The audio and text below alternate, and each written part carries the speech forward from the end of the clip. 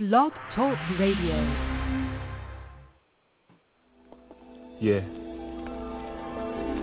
Mic check. 1, 2, 1, 2, 1, 2 for you. Yeah. You know what I'm saying? Word up. It's that biblical theology study of the person of God, attributes. God's word is like a breeze in the tropics, and Jesus got the keys to the cockpit. He's the king, the priest, and the prophet, so please watch as we proceed with the topic. And that's biblical theology. That phrase alone, they give some people allergies. They say it's not practical enough. Just give me Jesus, that will be enough. That seems plausible and logical. Nobody wants to be all cold and theological. But being a theologian's not optional, because when you talk about Christ, you're saying something doctrinal. Either it accurately portrays his majesty, or it's a travesty, or worse, blasphemy. You can do a global search. This mark is crucial to the health of a local church. The Christian life is a difficult odyssey. The faithful are a statistical anomaly. The enemy wants to trick us hypnotically. That's why we need that biblical theology. Lord God, deliver us from apostasy.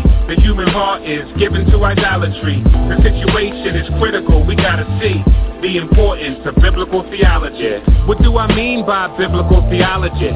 The whole theme of the scripture, and God's the key. It's following the Bible storyline, and the ultimate goal is seeing God's glory shine. What he starts, he finishes with dedication. A work of art from Genesis to Revelation. From God's creation to man's fall to redemption to consummation. His designs and structure each time will fluster. What mind can instruct the divine conductor? His worthiness sits enthroned in the heavens, sturdy and fixed. Romans 11:36. Biblical theology encompasses who God is, what he promises and accomplishes. So clever we behold his endeavors unfold. The greatest story ever told. The Christian life is a difficult odyssey. The faithful are a statistical anomaly. The enemy wants to trick us hypnotically. That's why we need that biblical theology. Lord God, deliver us from apostasy. The human heart is given to idolatry. The situation is critical, we gotta see the importance of biblical theology. The Lord has not decided to keep us guessing. Thank you, Lord. He gave us the word, providing us correction, and the spirit for guidance and direction. Biblical theology is like protection from ourselves and our improper reflections, so we can follow the Bible, not just our affections. Otherwise, we will chop it into sections and not make the connections like the doctrine of election. And Satan is waiting to slice us into mince. All right, welcome to another edition of Theology Matters. I am your host, Devin Pellew. We are so glad that you guys are able to join us today. We have a big show waiting for you guys. We've got Casey Luskin from the Discovery Institute. He's going to join us with some news and stuff on intelligent design. And then we're going to have my good friend B.J. Mauser on, who has a doctorate in philosophy, and we're going to talk about philosophy and Christianity and why Christians really need to care about those issues, and why we should study philosophy as well as apologetics and theology. So thanks for joining us. If you have not liked us on Facebook, you can go to facebook.com/Theology Matters with the Pellews, Facebook.com/Theology Matters with the Pellews, and there we have all of our podcasts and articles and other things that we put up through the week. So make sure you like our page. Without further ado, I'm going to go ahead and bring on Casey Luskin here from the Discovery Institute. And Casey, he's got quite the bio, so I'll just read a few things here. He's an attorney with graduate degrees in science and law, giving him expertise in both scientific and legal dimensions of the debate over evolution. He earned his B.S. and M.S. in Earth Sciences from the University of California, San Diego, where he studied evolution extensively at both the graduate and undergraduate levels. So, Casey, are you there? Yeah, thanks for having me on. Man, it's really, really nice to have you on the show finally. I know we planned it a couple times, and I fell through at least one of those times, so apologize about that, but it's good to have you on. No worries. No worries. Yeah, it's great to be on with you, Devin. Thanks for having me.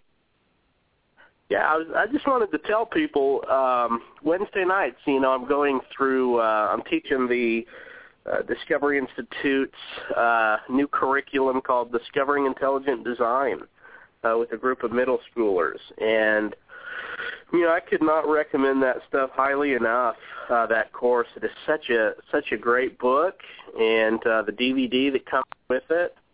It's about 5 or 6 middle schoolers who go to a secular school, so they're not homeschooled or anything like that. So all they've really heard is evolution, of course. But they love the material. It's engaging. It makes them think. And just wanted to really thank you guys for that. And we'll put a link to that on our Facebook page, actually, as well. But tell us a little bit about the Discovery Institute. Sure, and I appreciate what you said about discovering intelligent design. That's really great to hear that your students are enjoying it. Discovery Institute is a nonprofit, nonpartisan public policy think tank based in Seattle, Washington. We actually deal with a lot of different issues ranging from transportation to communications to foreign affairs, but I think we're probably most well-known for our involvement in the debate over evolution and intelligent design. That's probably what gets the most headlines, so that's what we're most well-known for. But we actually do a number of different issues. I, however, work exclusively on the program that deals with Darwinian evolution and intelligent design. My role at Discovery is research coordinator, where a big part of what I do is helping to make sure that our fellows, who are scientists and scholars at various institutions, both around the U.S. and also internationally, that make sure that they have the resources they need to be able to further the scientific and scholarly case for intelligent design. And I also do a fair amount of writing, and actually the Discovering Intelligent Design curriculum you just mentioned was a project I work quite a bit on, and it's great to be able to help produce curriculum for students to learn about the topic as well. So we do a lot of different things, science and education, and pretty much anything related to the debate over ID and evolution. We're probably involved in some way. Yeah, talk maybe for a second about the ID the Future podcasts and where people can go to listen to. Yeah. ID the Future is a podcast that Discovery Institute produces on the topic of intelligent design. You can visit the podcast at idthefuture.com. We usually put out, I would say, maybe 2 to 3 podcasts a week. They often include interviews with scientists and other scholars who are interested in the debate over evolution and ID. Probably not too different from some of the kinds of interviews that you have on your show, Devin. But certainly we try to have a pretty broad cross-section of people, including folks who are research biologists and what they think about intelligent design. We get to have physicists. We have theologians on the show. I mean, it's a really nice spectrum of interviews, kind of a great way to keep up to date on the debate. Yeah, I know it's blessed me for several years that I've listened to it, so I've really enjoyed it and really appreciate all you guys do. You guys do so much for us lay people that want to learn more and also want to be able to have the conversation, because it really does matter. I think at the end of the day, it really does matter. So we wanted to kind of bring you on maybe once a month and have you talk about some of the latest headlines or whatever's going on in the world of evolution and intelligent design. So go right ahead. Okay. Well, I think I'd first like to make a little announcement that hopefully some of your listeners might be interested in, and that is that every summer Discovery Institute has a program here in Seattle, Washington, called Discovery Institute Summer Seminar on Intelligent Design. And it's basically an 8 or 9 day program where students can come to Seattle to learn about intelligent design from the top scholars in the field, including people like Stephen Meyer, Michael Behe, William Dembski, Jonathan Wells, Paul Nelson, John West, a lot of folks that I'm sure if your listeners are into ID, they're familiar with some of those names. The program is actually free to any student who is admitted to the program and attends and needs financial help. So we actually have quite a bit of resources in terms of scholarships to help students to get involved and attend the program. It's a lot of fun. Unfortunately, because slots are limited, we can only admit somewhere between 40 or 50 students every summer. We usually get at least twice as many applicants as we have slots for. But students can come not only if they're interested in science, but also if they're into the humanities. We have one track that is sort of a science-focused track, another track that's focused on the humanities. It's called the C.S. Lewis Fellows Program. Both tracks discuss quite a bit of science, although the C.S. Lewis program gets into other issues related to philosophy or theology or history or public policy and law. The program, I can't overemphasize how fun it is. I think the students get a lot out of it, and they really feel like they are sort of experts in the topic by the time they leave. And so the reason why I wanted to mention this real quick here today is that the deadline for students to apply to the program, it was April 18th, but we've actually extended it until April 30th. So you've got what I guess maybe a little bit less than a week that you can still apply to the program if you're interested. And I should also mention that the program is for college students and higher. Basically, you need to be a junior class level undergraduate or higher in order to attend the program. So we have lots of undergraduates who are sort of upper division level students. We have lots of graduate students, master's level, PhD level students. We even have the occasional postdoc or faculty member who will attend as well. So if you're interested in applying, you can find more information on Discovery Institute's website, and the URL is www.discovery.org/SEM as in Mary. So www.discovery.org/SEM. Go check it out, and you can get all the information you need to apply through the website, including the applications, which are actually online. And again, we've extended the application deadline until April 30th, so you've still got about, maybe 60 days or so left to apply. So maybe that will interest some of your listeners if they want to learn more about ID.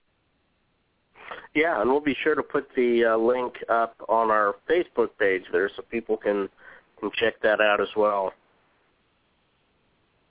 Great. So I guess you kind of want just an update on what else is going on in the whole world of ID. Is that pretty much right, Devin? Yeah, that'd be great. Or whatever you have. Whatever you have. I know everything you say is got some good interest in it. So whatever you have to share is fine. Sure. All right. Well, I think some folks may be aware that there's a common objection to intelligent design, that it does not publish peer-reviewed research papers. And that's been an objection that's been false for a long time. We've got a website or a page on our website that lists, I think it's well over 50 peer-reviewed articles. The total is now, I believe, over 75 articles, peer-reviewed articles that ID proponents have published in scientific journals. There are two recent papers that have come out that I think are really important for furthering the case for intelligent design. They're in the journal Biocomplexity. And one of the papers was written by a computer scientist named Winston Ewart, who actually works with Google. He's got a PhD in computer science from Baylor University, and he's part of a team at the Evolutionary Informatics Lab, which is basically a team of computer specialists and mathematicians. William Dembski, a well-known ID proponent, helped to co-found that lab, along with Robert Marks, who's a professor of electrical engineering at Baylor University. In this new paper in Biocomplexity, Winston Ewart basically asked the question about whether irreducible complexity has been refuted. Irreducible complexity is, of course, a well-known ID concept that was developed by the ID theorist Michael Behe. And it basically says that if a system has multiple parts which are necessary in order to provide any function, then a system like that cannot evolve through the step-by-step process of Darwinian evolution. Darwinian evolution requires that a system evolve one small little step at a time, where each step provides some kind of an advantage in survival and reproduction. But irreducibly complex structures require a certain core number or minimum number of parts to be present all at once before they give you any functional advantage. And so they can't evolve in sort of the step-by-step process required by Darwinian selection. So over the years, a number of ID critics have published papers purporting to refute irreducible complexity. And they've sort of published these papers using what are called evolutionary algorithms. Now, what are evolutionary algorithms? Well, evolutionary algorithms are basically computer simulations of the evolutionary process which purport to model how natural selection and random mutation work. And so what some of these ID critics have done is they've sort of programmed these computer simulations of the evolutionary process. They let them run, and they say, oh, my gosh, isn't it amazing what these simulations have produced? They've produced, in some cases, they've claimed that these simulations have actually produced irreducibly complex features.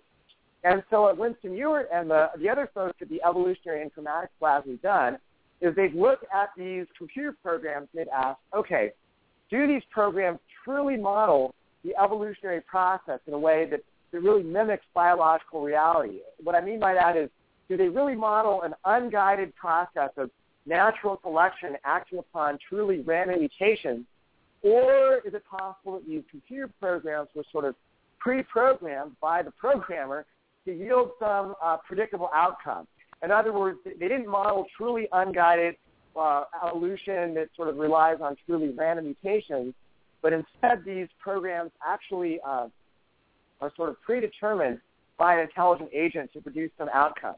And so they wanted to know, what do these programs really show? Do they really show that irreducible complexity can be produced by an unguided process? So what Winston Ewart did in his recent paper in the journal Biocomplexity is he surveyed a bunch of these programs and also published responses from ID proponents to these programs, and he found that every single one of them fails to accurately model the evolutionary process in a way that it really truly mimics biological reality. And instead, in each case, what he found is that the programs that basically use what is called active information. And active information is sort of information that has been inputted by the programmer to help the program find its search target. So this is sort of a way of understanding these programs. If you think of them as search functions, what is a search function? Well, a search function is Google. Google is a search function. You go to Google, you type in parameters you want to find, and then it searches the Internet trying to find data that matches the parameter that you've entered. Well, evolutionary algorithms, in sort of a crude, rough way, approximate the same thing, where they are trying to find some kind of a solution to a problem through various search functions or search mechanisms that have been programmed by the program. And these search mechanisms could potentially mimic an evolutionary process where we sort of have random trial and error where maybe you produce randomly some kind of mutation, and then you have selection for certain traits or certain outcomes. It turns out that these programs, they always include information from the programmer about how to find the search target, which basically amounts to what you might call cheating. It's not truly an unguided evolutionary process. Instead, what is called the active information that's provided by the programmer helps the program to cheat in finding the solution. And so what Winston Ewart basically found is that these papers that discuss computer programs purporting to refute irreducible complexity, really they have not refuted irreducible complexity. If anything, what he said is that they show that if you want to create irreducible complexity, you need the intelligent input of a programmer. In other words, what these papers actually show is that instead of showing that irreducible complexity can evolve through natural selection, they show that irreducible complexity requires intelligent design. So I think it's a really fascinating paper. You can get it from the website Biocomplexity. It's bio-complexity.org, and it's actually quite readable. And I think that if some of your listeners are interested in learning more about evolutionary algorithms and how they work, I definitely recommend they go and they read the paper. Yeah, that is fascinating. We actually went over irreducible complexity last night with the middle school students. So yeah, that is really neat. I guess probably the guy that's done most of the objections with that would be Ken Miller. Is that right, or? Ken Miller is not so much on the computational side of things. He is a biologist who actually I don't really think Ken Miller spends a lot of time in the lab. I mean, he does some research, but mostly he's sort of more of a spokesman or sort of he just goes around, speaking on behalf of evolution.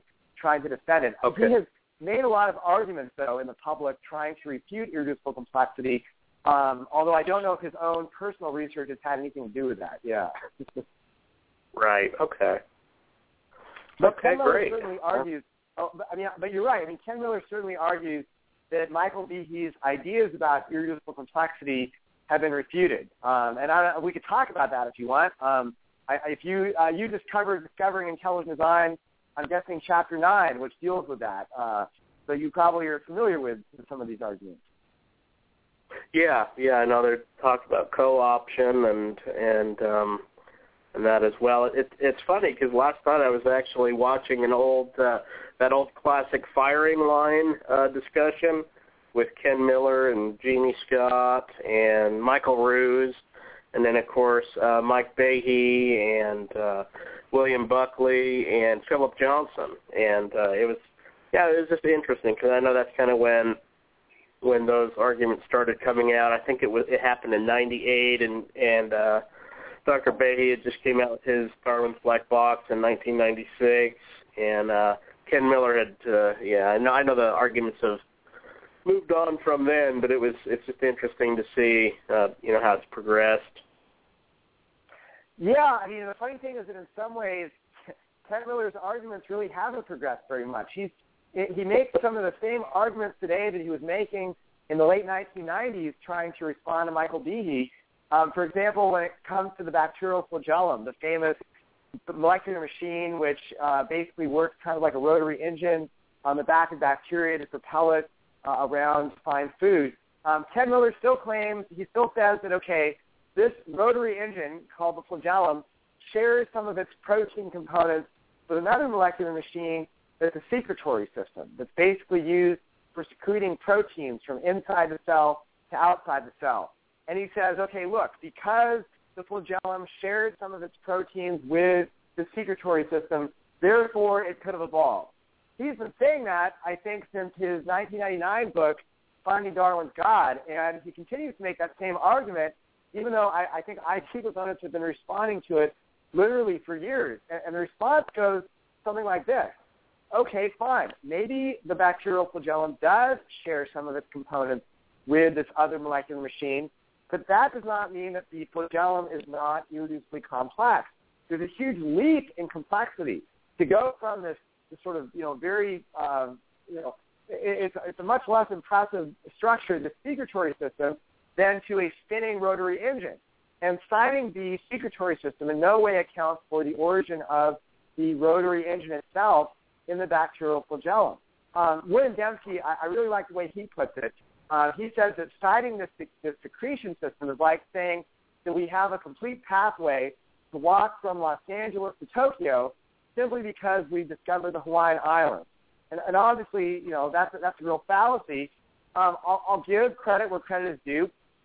If you were going to come up with an evolutionary explanation for the flagellum, perhaps the secretion system would need to be a part of it. And so they've got one, I would say, tiny little piece of the puzzle solved, but that is a far, far cry from showing that an irreducibly complex system like flagellum could arise, one small step at a time. And so I think Ken Miller's arguments, they need to evolve a little bit, in my opinion. That's good. Now I know you were talking a little earlier about you guys having the internship and that coming up. Any other ID events or anything we could be looking out for, or any new books on the horizon? Yeah, there are some new books. William Dembski has an exciting book coming out later this year. I don't know if I can go into it too much. There's also going to be coming out very soon from Discovery Institute. We've been producing molecular machine animations.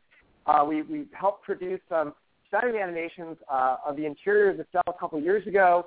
Last year, we came out with a molecular machine animation of ATP synthase, and in the not-too-distant future, we're going to be unveiling another molecular machine animation of kinesin. Kinesin is basically a molecular machine that sort of works almost like a walking little railroad car along a railroad track inside of your cell to transport cellular components from one part of the cell to another. And when you see the animation of this, It's not out yet, although you can find animations of kinesin already on YouTube if you go and search for it. But basically, it functions like a little robot that follows these tracks inside the cell, walking along these tracks. It literally has two leg-like structures, and one leg will take a step forward, and then the next leg takes another step forward, and then the other leg takes another step forward, and it walks along these tracks to carry cargo inside the cell to its proper destination. You know, to look at these machines and not see that they're elegantly designed, I just don't understand how people can think that a structure like this can evolve, you know, in a step-by-step fashion. These are finely tuned molecular machines. They're found throughout biology. And if you go search the literature for, say, an evolutionary explanation of how these things arose, you're not going to find them.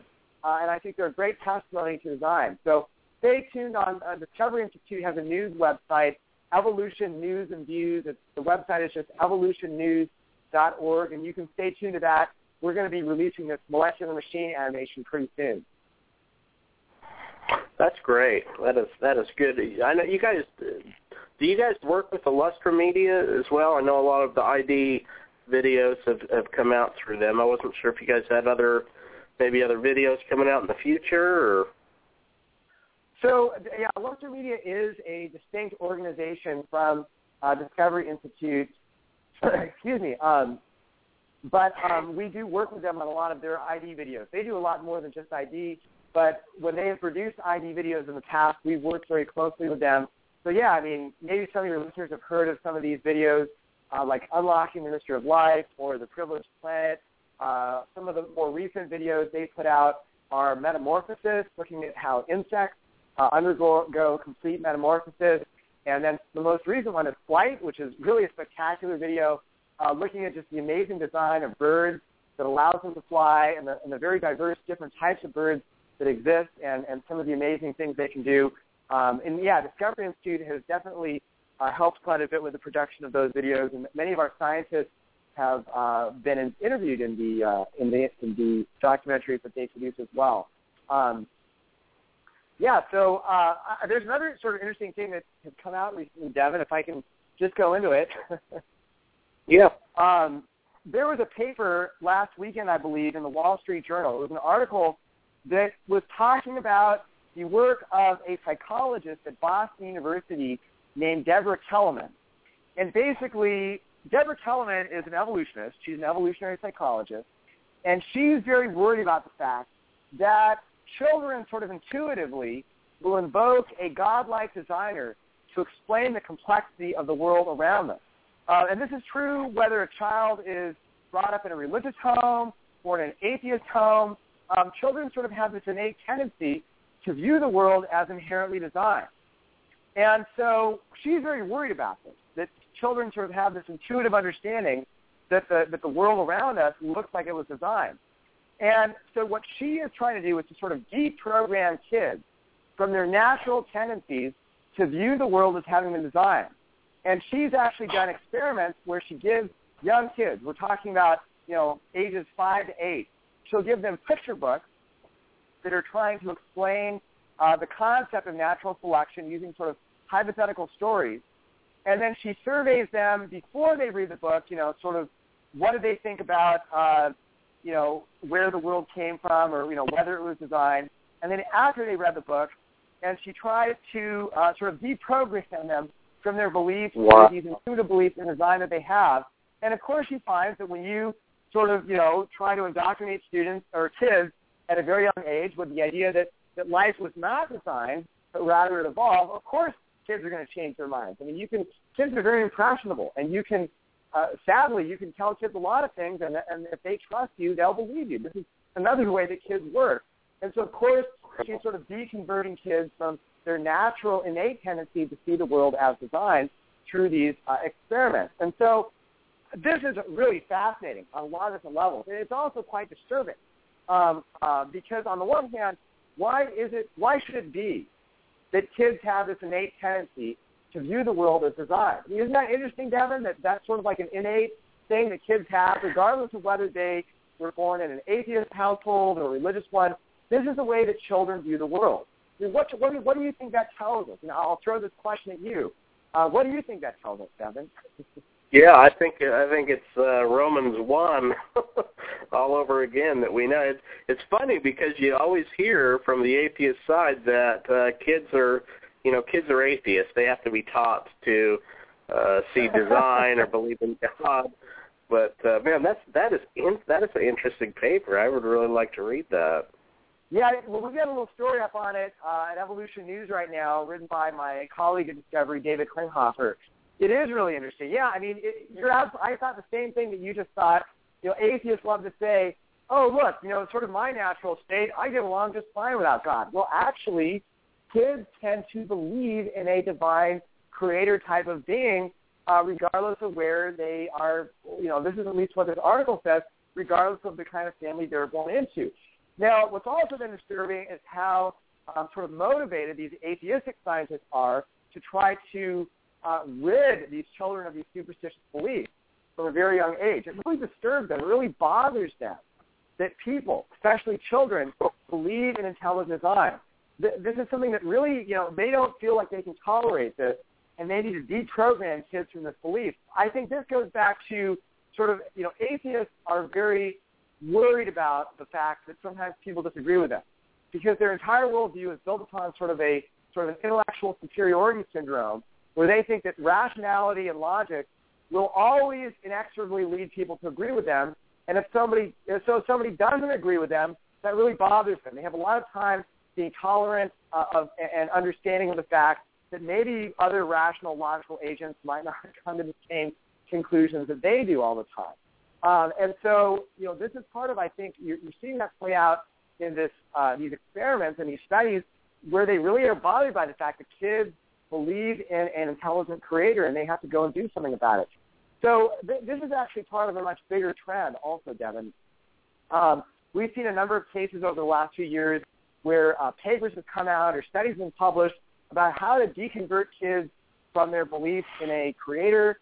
There was a story that came out a couple years ago that the National Science Foundation, so that's taxpayer-funded government entity, had given about $2 million to a project that was trying to develop ways to teach fourth-grade children about evolution. And if you read, actually their website had a nice description of what their project was all about. It said it was very worried that a very low percentage of Americans believe in evolution, and they were hoping to rectify that with this taxpayer-funded curriculum they were developing. And so I actually wrote a blog article about the fact that, this group was getting millions of taxpayer dollars to try to get children to believe in evolution. And guess what happened? Well, suddenly their website radically changed, and they took down their complaints about the fact that so few Americans believe in evolution, how that was what they were trying to correct, and they kind of sanitized it of their motive. But what we're seeing here is really, I think, a concerted effort to try to get kids to stop believing in intelligent design from a very young age. I think that on the one hand, it's disturbing to see people trying to, I think, indoctrinate children at such a young age. On the other hand, it's kind of encouraging, that they're being forced to resort to these kinds of tactics to avoid what I think is a very natural, intuitive answer that humans, logically and rationally see for why the world exists. Yeah, it just shows that secular humanism is a religion. You see Dawkins and these guys saying that bringing your kid up in religion is child abuse, and here you have, these guys not teaching them, but trying to literally deprogram them from what they know is natural. I think it's far worse on their end than it is ours, for sure. Yeah, it's just a little bit of hypocrisy there, maybe, right? Yeah. Well, I definitely appreciate you coming on, Casey, and I look forward to having you on in the future, and we'll make sure we get those links up so people can get to the site. That's really what one of the big reasons we wanted you guys on was to get the word out and get people to your website and get your books and DVDs because they are such a incredible resource. Well, thanks for having me on, Devin. It was a lot of fun, and I look forward to doing it in the future. All right. We will do it again next month. Thank you, sir. All right. Thank you. Take care. All right. And so now we'll go ahead and transition, we'll go ahead and take a quick break, and we'll be back with our good friend B.J. Mauser, and we'll talk about Christianity and philosophy. Why should Christians care about philosophy? Why should we study these things? So we'll be right back. Welcome to the 1 Minute Apologist. If you had 1 minute to be able to unpack for the audience, what about those who've never heard about Jesus Christ? And how does intelligent design differ from a theological doctrine of creation? How do you answer that? Well, creation is always about the source of being. Where does everything come from? And one way you might illustrate that is a joke that was making the rounds on the internet some years back, where scientists come to God and they say, "We can do everything you can do." God says, "Oh, that's interesting. Show me." And then they say, "Well, we can create humans from scratch. We can take some dust." And as they're about to continue, God says, "Well, wait a second. Get your own dust." Okay. Now, that's what creation is. It's giving being to existence. Carpenters take pre-existing materials. They're designers. And design is about taking pre-existing materials and finding patterns there which point you to intelligence. So another way I illustrate this is if you imagine a pan balance, and you've got a bale that excludes one side, and you've got 1 pound weight on this side, which is up. How much weight is on this other side? Well, you know it's more than one. It could be 2 pounds, it could be 5 pounds, it could be 1,000,000 pounds. And that's how it is with intelligent design. We know that there's an intelligence behind the things that we see in nature, and things in biology and cosmology. But getting to an infinite, personal, transcendent creator God of Christianity is not something the logic of intelligent design can take us to. But it's friendly to Christian theism in a way that atheism, the Darwinian evolution, and materialistic evolutionary theories are not. So it gives you a lot. It takes you some way. It's closer to the kingdom. But if you want the gospel, you're going to have to go to the gospel. For those of you that want to learn more, this book, The Design Revolution, was very helpful to me amongst many of his other books.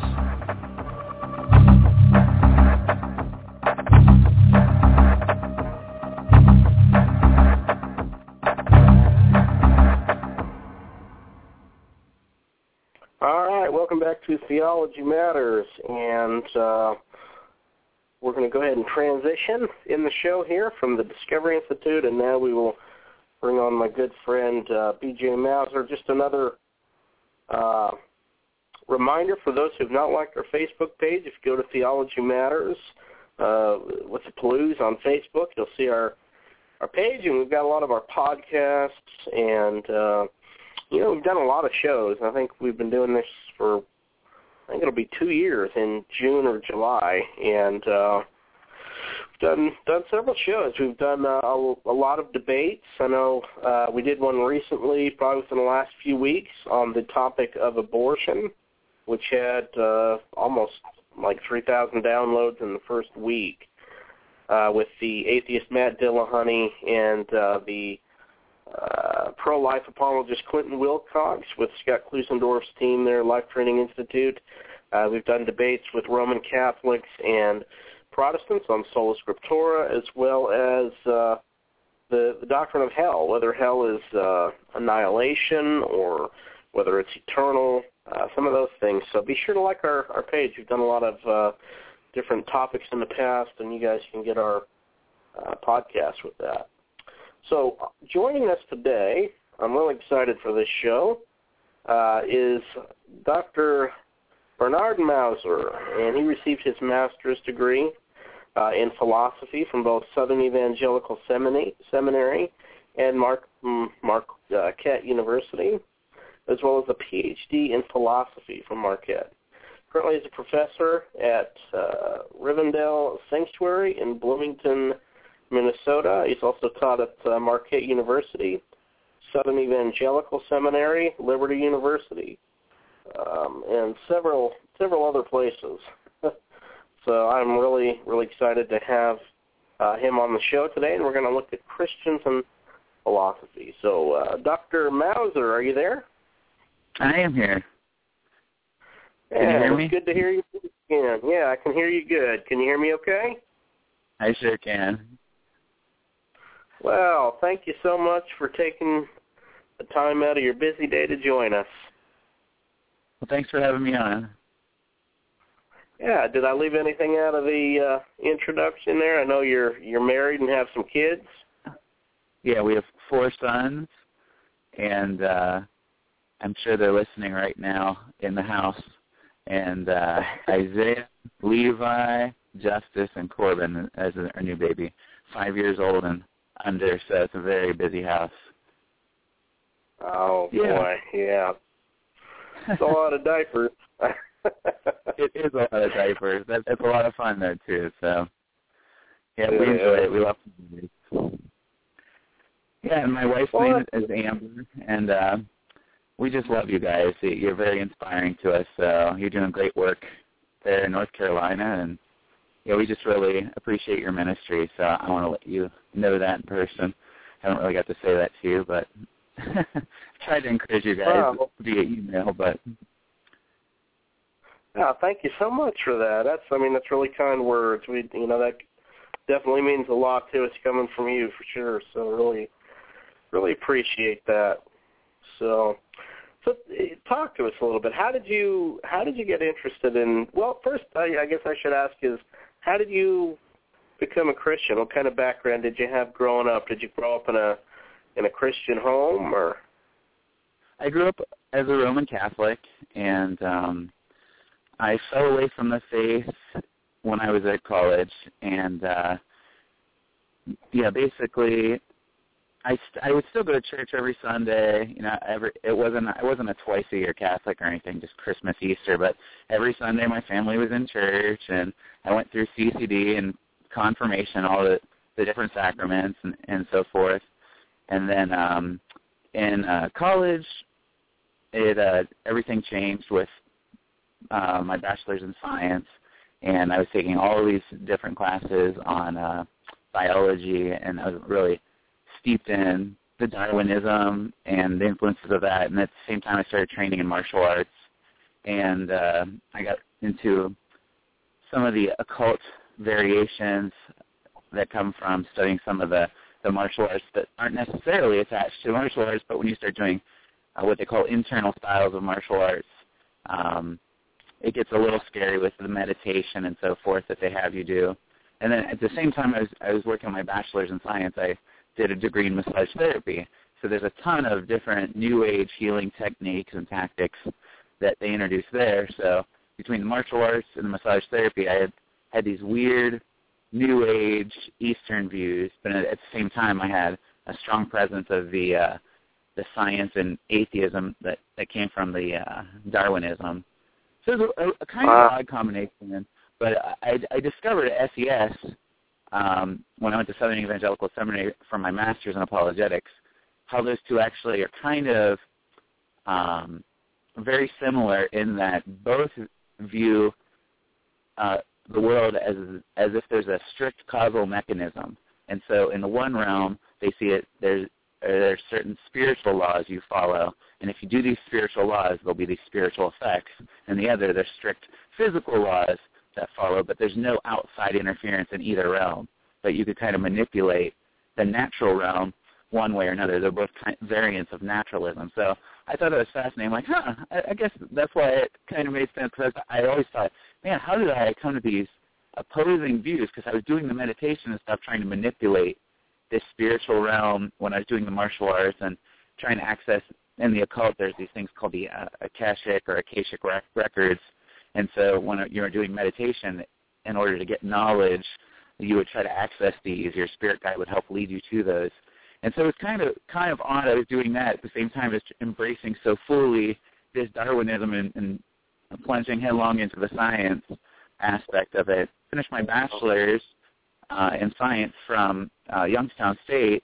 I decided to go back and either go into pre-med or pre-physical therapy. Either one required me to take the same classes. And one of the classes I had to take as a 23-year-old was a critical thinking class by a atheist philosophy professor. So it was really a very fun class for me. I loved it. I loved analyzing arguments and basically getting to debate everybody in class and all the different religious views and showing them what was wrong. And I had a Christian coworker who was a friend of mine who I said to him, Keith, give me your best arguments for Christianity. I'll show you what's wrong with it. And he brought me a Christian apologetics book. And And later he said, I just wanted to show you you're wrong. You know, I didn't care really for yourself, so I kind of feel bad about that. But you're just so cocky. I had to beat you down. So I said, well, thank you for doing that. It introduced me to apologetics. So I had John Dominic Crossan's Newsweek article on one hand, and I'm reading Peter Kraft and Ron Tesselli's Handbook of Christian Apologetics on evidence for the resurrection. I'm like, okay, wow, this guy doesn't have very good arguments. The Christian position is full of evidence. And then I'm reading other stuff on intelligent design and so forth, and for creation. And I was just blown away that there's all this evidence I had never heard of. So wow. I thought, man, maybe I've been wrong all this time. Maybe I should read the Bible. And as a Roman Catholic, you know, that was something that wasn't ever really encouraged. It wasn't necessarily discouraged, but I guess, you know, in the fact that nobody ever said to actually do it, I thought, well, maybe there's something there. Maybe there's something to this Christianity. So I listened to Greg Laurie every day, and he's presenting the gospel, and I'm reading through Romans, what he's talking about. I'm like, oh, my, what is going on here? I've never been told this, so I better go talk to my priest. And I talked to him, and I don't think he really knew what was going on. I was quoting Romans. I was like, why don't you ever tell me this stuff or tell our family this? That, like, I feel a little deceived. And he's like, well, wow. You're clearly learning a lot. You're full of the Holy Spirit, and, you know, just go too fast into your learning. I'm like, well, can I share this with the youth group? Because if I would have known this, it would have been really helpful. And so I met with the youth director, and he just said, I don't know whether Jesus rose from the dead or not. I don't know if he was God. And looking back, I'm not Catholic doctrine for sure, but the guy who was leading me all those years didn't believe in the resurrection or that Jesus was God. I'm like, well, no. I said, I'll just deal with that. Let me come in. Don't worry, I can answer those questions. Just let me talk to them. He never did. But so I ended up going to a Protestant church in Ohio called Old North. And at Old North Church, the first day I met the pastor, I said, I want to go to seminary. And he said, well, how long have you been going to a non-Catholic church? I was like, well, this is my first day. He said, let's get you in a Bible study first before you run off to seminary. Well, I found all this evidence, and it was basically apologetics that, you know, had allowed the scales to drop from my eyes to see the cross clearly, and I accepted Christ, and I never lost that passion. So about a year later, I found out Norm Geisler, started a seminary quite a while before my conversion, and at SES, and every class had an apologetics slant, and that's what I wanted. So that's where I went, and after I finished my master's in Christian apologetics in 2003, going through that 3 years, I came to find out most of the theological heresies and errors and even attacks from both within and outside the faith occur because of bad philosophy. So I thought, well, I guess I should go get my doctorate in philosophy to better defend the faith. And then I ended up at Marquette, and Richard Howell, who's a professor at Southern Evangelical Seminary, had always spoken highly of his time at Marquette, and one of my good friends, Max Herrera, had already been up there for a year, so I just followed those guys, and it was great to have that time up there, basically being mentored by Max, and he helped me through the program in a lot of ways. So it's a very formative process. I graduated 2011 with my PhD. So that's basically the short end of my spiritual journey. Man, that is really neat. That's a great story.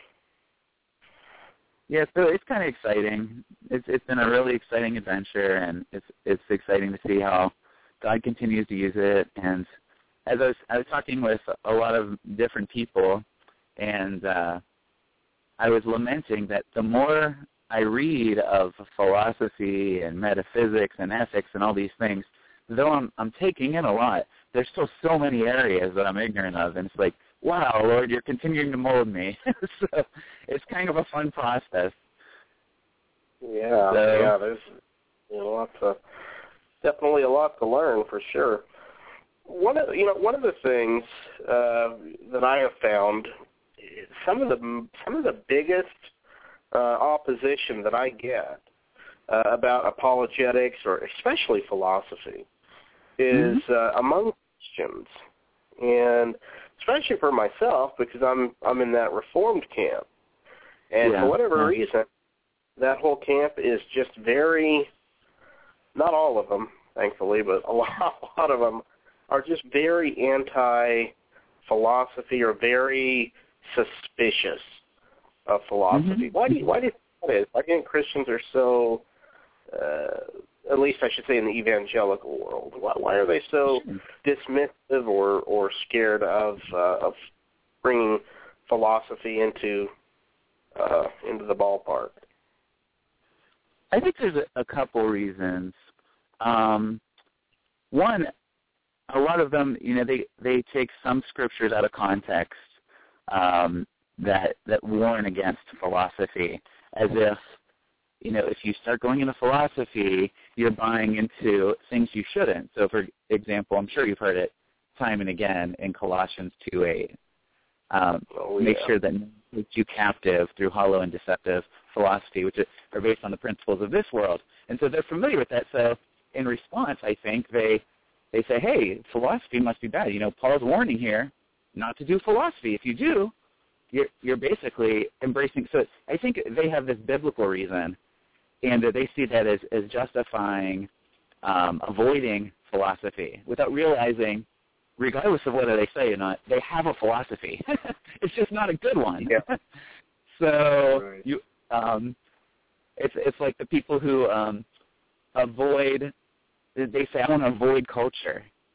Well, you can't avoid culture. You're either going to have one that is tasteful or one that is a poor culture, but you're in the culture, and you have one. And Lewis, I think it was Learning in Wartime, where he basically lamented that there's these people who eschew philosophy, and in doing so, they don't realize that they've bought into a philosophy, regardless of whether they're trying to avoid it or not. Everyone has one.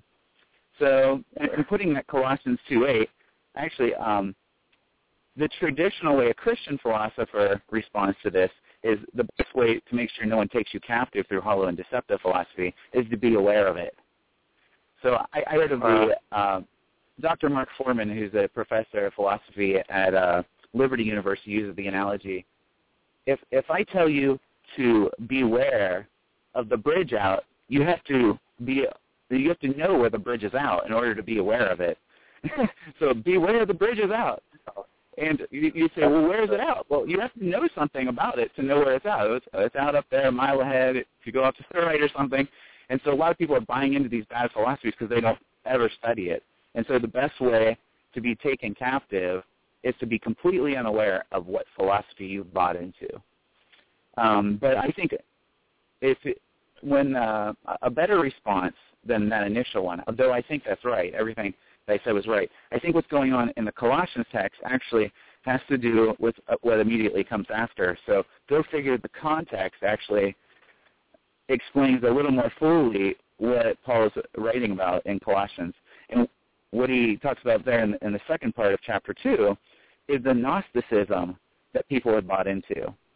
And he even uses the same words when he's referring to, since you died with Christ to the basic principles of this world. Now, where did he just get done talking about? Make sure no one takes you captive through hollow and deceptive philosophy, which depends on human tradition and basic principles of the world. Right before that. So in verse 20, he's talking about, hey, you died with Christ to the basic principles of the world. Why? As though you belong to it, do you still submit to its rules? Do not handle, do not taste, do not touch. These are all destined to perish with use because they're based on human commands and teachings. So he's basically telling them, at least in the context of this passage, that they shouldn't be embracing Gnosticism rather than Christ in their walk with him. And then right after that, he lays out some rules for holy living, keeping your sight focused on heavenly things, on Christ, and developing these spiritual virtues that occur when you are actually focused on eternal things. So it's kind of cool to actually put some of this in context for my Protestant brothers who object to the profession I've chosen to go into. And so I've actually been, it's kind of disconcerting when I'm sitting in the audience of a church and the pastor says, beware lest anyone take you captive through hollow and deceptive philosophy. That's why you got to keep your kids out of these philosophy classes. And actually, I know a major Christian university. I was just told this week that disbanded the philosophy department because skepticism started entering into the school. So their solution to it, rather than hiring somebody who is an orthodox Christian philosopher, they just disbanded the philosophy department. Well, now you've just put everybody in danger because rather they're all imbibing a certain philosophy, but now they're unaware that they're doing so. So if before you could have quit them, they basically disbanded the whole department. So it's kind of odd. Yeah, well, you see it, like, where we're at Winthrop, we talk to students all the time who have been brought up in a Southern Baptist church, and they've done the VBS and all that kind of stuff, and then they get to college, and then they end up, of course, in science class. Mm-hmm. And not all the time, but a lot of times you have the professors there with the axe to grind against Christianity and specifically, intelligent design. But then the philosophy classes, they're dangerous for students if they haven't been exposed to different philosophical ideas in church. I'm convinced the best way to deal with that is not to keep them out of the philosophy class, but let them see some of the brilliant thinkers that our tradition has to offer. So they can read. Oh yeah, well, Aquinas handled that, hundreds of years ago. Yeah, you know what I mean? It's just a shame that these type of things, like, because you ask the average younger Christian, what is omniscience or omnipotence? And they have a very surface understanding, and then the professors, of course, can just tie them up in knots with those kind of things. So, yeah, I agree with you. I think it's just it's imperative that they start teaching some of this stuff, and I would say even in the church, wouldn't you? Oh, definitely. That's what actually It's exciting to be part of this Rivendell program because every class is taught by the same professors, and we get to see the philosophy of all these things. So with me getting to teach physics and biology and economics and psychology, there's a philosophy of all of these, and so we get to analyze, okay, what's the worldview they're holding, and how does this, in Christian worldview, how does it hold up? And then sometimes we see, okay, you can actually hold a couple different views here and still be a Christian. But certain views you can't hold and be a Christian. And so what's problematic about it? What are they assuming? So that's been kind of exciting to see. But beyond that, I've met with a lot of pastors around this area who are interested in starting apologetics ministries. And I posted something a while back asking some of my friends who are pastors, why is it that in a lot of these big churches, where they'll have a music minister and they'll have all these secretaries with paid roles, and these are not really biblical positions necessarily, why is it there's not a paid position for a Christian apologist? And a lot of them just it never occurred to them. They're like, it seems like actually a good idea. Maybe we would need something like that. It just never even occurred to me. Because that's actually something that's commanded, that all the elders should be equipped to defend the faith. In order to be an elder, I think it is a paid position. I think it's called the pastor. That's right. Yeah, but most of them. You're right. You're right. They've got a pastor for everything except that. Yeah, that's a good point. Yeah. So you'd say one of the reasons is some of the biblical reasons. Did you have any other reasons you think that Christians are kind of in general skeptical of philosophy? The Protestants that you and I probably get to meet most of the time, they see philosophy as leading to atheism. So they're not acquainted with the good Christian thinkers, whether they be medieval thinkers. If you're reading Augustine or Aquinas, you're less likely to fall into the same traps because these guys answered all these questions that the great atheists of the 20th century and the 19th century were bringing up. They already answered the problems that everybody's saying, oh, wow, we don't know how to answer that. Well, you guys should have read the earlier Christians, but sometimes they're identified as Catholic. So Protestants, I don't want to read those Catholic guys.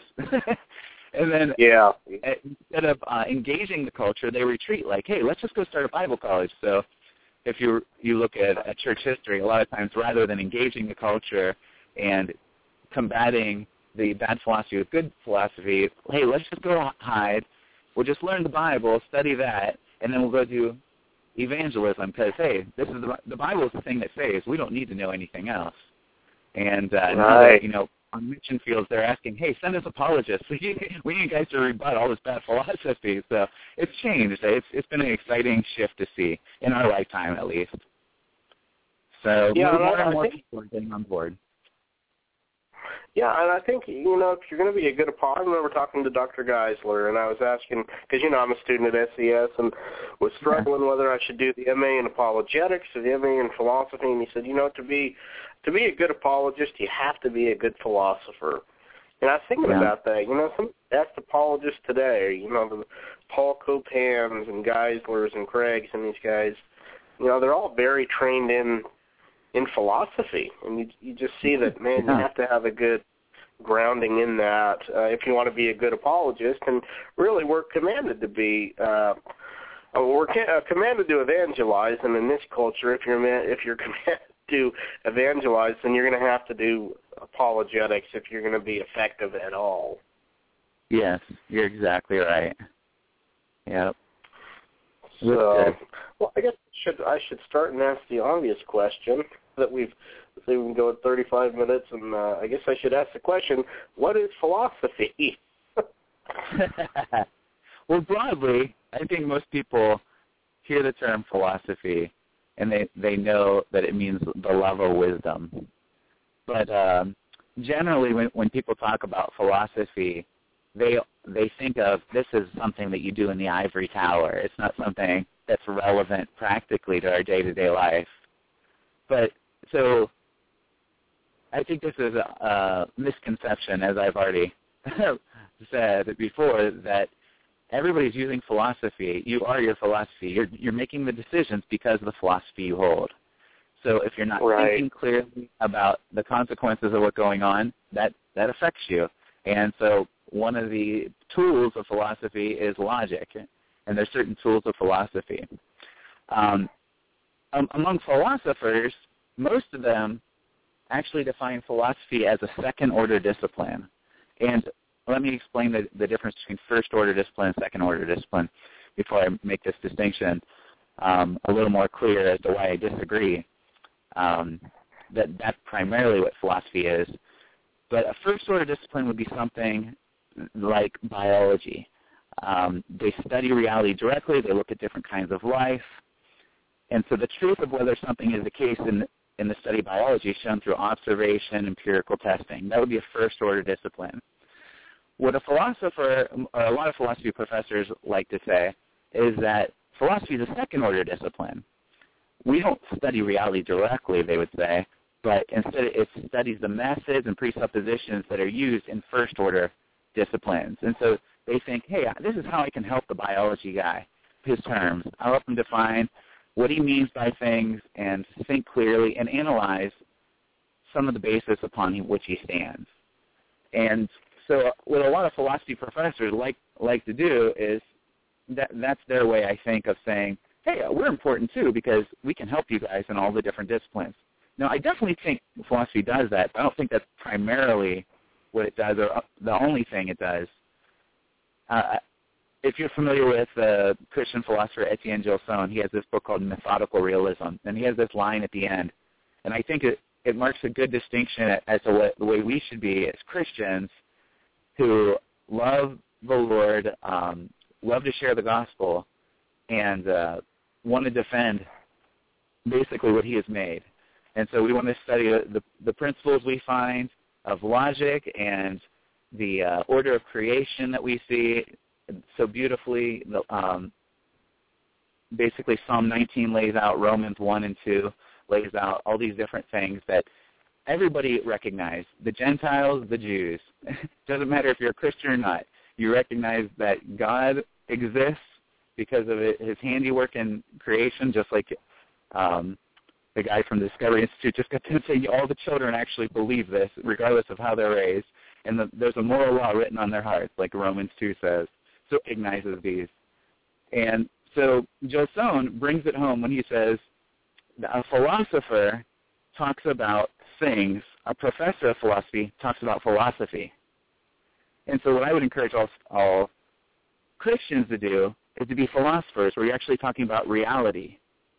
And so I just had this discussion with a friend last week, and he was saying, it seems like there's a difference between Western and Eastern thought, and especially like we have such a focus in the current curriculum on all these great Western texts, and a lot of Christendom is focused on Western text, and you're missing the Eastern worldview and the Eastern way of not just viewing reality, but the way reality actually is. And I said, I think that's a false dichotomy. I think all of us actually directly are experiencing reality. So they may say they're not, but they betray what they really experience when they look both ways to cross the street. Because they deny that things like one of the Eastern teachings, they deny the reality of the external world. Or at least they say they do. And then they take a bite. So they can't really deny it because they recognize the difference between eating and not eating, or between the bus running them over and not running them over. And so, right. How do we have access to these things? Because we all are living in reality. That's how we have access. I don't have to be a philosopher to access that. And so everybody is a philosopher, I would argue. You know, if you want to be, put yourself in an ivory tower and say, I'm a professor of philosophy, then you just teach philosophy. That's fine. You can do that. But at the end of the day, you're still making certain decisions that show me that you're interacting with reality. You probably can't go 10 seconds without interacting with reality in some way. You took a breath, buddy. Right. So you recognize the difference between breathing and not breathing. So the foundational principles of reality, we know a lot of things and we can access a lot of things, and we don't have to be a philosopher to do that. Now let's think clearly about the things we actually access. And that's where, you know, a formal study of philosophy can really help, a formal study of the different disciplines of philosophy. It's great to know how is it that reality is made up. Like, okay, that might affect me if I hold one view versus another, if I hold a materialist view of reality or I don't. Asking questions about what is a human. Is there a difference between a human person and a human being? You know, obviously, great repercussions for the abortion debate. And right. Whether that's a relevant difference. So we see these playing out in society. What is marriage? Is marriage just a social contract, or is it something that's naturally a part of reality that we should recognize? If it's something that's natural, then you can't redefine marriage. So you might say you're redefining marriage, but that's not really, now you're not talking about marriage anymore. And so you have to look at these things that are basic parts of reality, and all of us can do so. And then you can use some of the tools of philosophy. I'm not discouraging anyone from doing that, but I would pick up a lot of these different Christian authors who make these distinctions, and people might be a little afraid, like, oh, philosophy, that seems so hard. Well, there's introductory books that we can all access. You mentioned Paul Copan. He's got this fantastic book that I recommend just about anyone who wants to start learning some apologetics and philosophy. Pick up Paul Copan's book, True for You but Not for Me, Deflating Slogans That Leave Christians Speechless. Because he just goes through, works out how the principles of reality undermine all these different slogans that people use to discourage us from defending the faith. And so, yeah, he's a philosopher, sure, but you don't have to be a philosopher to see how what he's saying is true and just makes sense, because it's based on reality. And so these guys who beat us up with, that's true for you but not for me, lines like that, and they don't realize they're contradicting themselves, it's not because it's a philosophy, it's because they're violating principles of reality. And so what the book does is it gives you really easy ways to guide someone through and help them realize, hey, I'm contradicting myself. Okay, I don't want to do that. So anyways, I think that, not make a short question long, but I'm really good at doing that. No, that's fine. Let me say this too for people who are wanting to call in and talk with Dr. Mauser. You can call in at 760-542-3907, 760-542-3907, and maybe you have some objections to Christians using philosophy, or maybe you have some questions dealing with the different disciplines of philosophy. Give us a call, and I'm sure I would love to talk with you. Again, you don't have to agree, but we could have some good discussion. Well, let me ask you this. I know kind of in our culture today, in America especially, I'm not sure about the other parts of the world, but we really see scientism on the rise, kind of this view that we can't really know anything except that which can be demonstrated through the scientific method or through science. How can a Christian use philosophy to kind of engage with this pervasive view that has really taken a hold, especially in the college level in that? Yeah, that's a great question, and that's a very common objection. And actually, I held that position one time. But it didn't take me very long before one of my Christian friends, after I started studying apologetics, I emailed a friend. I said, how would you answer this? Because I'm running into this. This is a question I had, and after studying apologetics, I'm still running into this problem. I'm not seeing how you get out of it. And my friend just said, is that principle that you have to prove everything by empirical observation itself empirically verifiable? And I said, no. And he said, okay, well, if the only things that are true are things that are empirically verifiable, then your principle of empirical verifiability isn't true. I said, oh, yeah, I guess you're right. I didn't realize I was contradicting myself. Thank you for that. So right. If a standard can meet its own test, Frank Beckwith uses the example, I have a brother who's an only child. Well, this would obviously be something that's a self-contradictory. You can't have a brother who's an only child. Or I can't speak a word in English. I think this is one that Dr. Geisler and Frank Turek often use to demonstrate a self-defeating statement. Well, you just spoke a lot of words in English, so obviously you can speak a word in English. So right. The problem with that principle is the principle of scientism is not itself scientifically demonstrable. It's actually a philosophical position they're holding that can't be demonstrated by science. And what's funny about that, a lot of the attacks from science are being raised by these new atheists. And I'm not sure if you're familiar with Dr. Ed Fraser. He's got a bunch of great books. Yeah. The Last Superstition.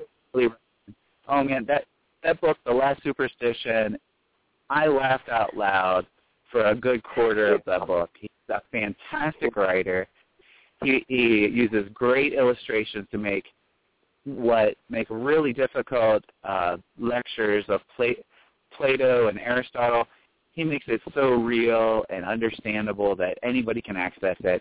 And then he analyzes the arguments by the new atheists, and he just shows how not only how they're false, but how they're absurd. And the grasp of philosophy by most of these new atheists is not only minuscule, but less than, like, it looks like they've never picked up any philosophy book in their life. They attack straw men.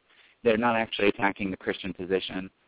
So one of my favorite lines, you probably saw it, that I put up a while ago, it's basically making fun of Richard Dawkins and says, Richard Dawkins wouldn't know the difference between metaphysics and metamucil. And so, yeah. And that about hits the nail on the head. So he might be a good... He does. He's definitely a particulars kind of writer. But BJ, we actually have someone on the phone. So got someone who's called in. If you want, go ahead and take that call. Caller, are you there? Yeah, I'm here. Hello. Yes. Hello. Did you have a question for Dr. Mauser or comment?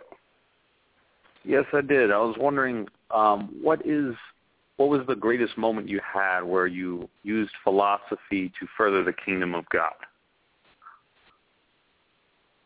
I think that it really came to bear when I was teaching at one of the Catholic universities in Milwaukee.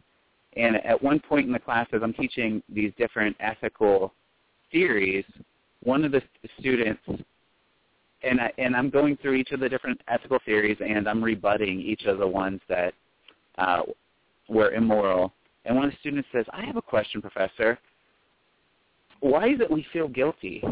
And I was like, so you're recognizing that you feel guilty. I was like, let me ask you something. When you leave a store and you haven't stolen anything, do you feel guilty? He said, no. I was like, so why would you say that you feel guilty? He's like, I don't know. I was like, you feel guilty because you are guilty. I was like, but the Christian recognizes the guilt, and we have an answer to it, where the other worldviews, they have a very different answer. And so then I got to share the gospel. And a bunch of people after that class, they were all, 4 or 5 of them came up to me and said, so that was incredible.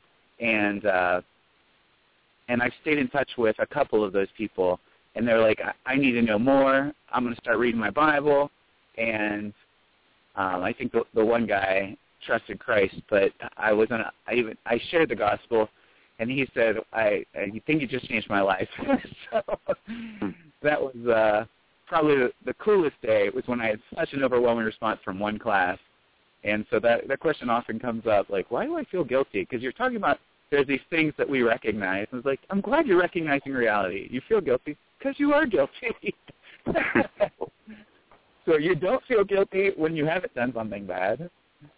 And so it's good to put the different worldviews in perspective and to help the students work through how these different worldviews conflict with basic principles of reality and how Christianity actually embraces these principles of reality. So now there's different, you could be a Platonist who's a Christian and view reality in a certain way, or you could be an Aristotelian or a Thomist and view the world in a certain way.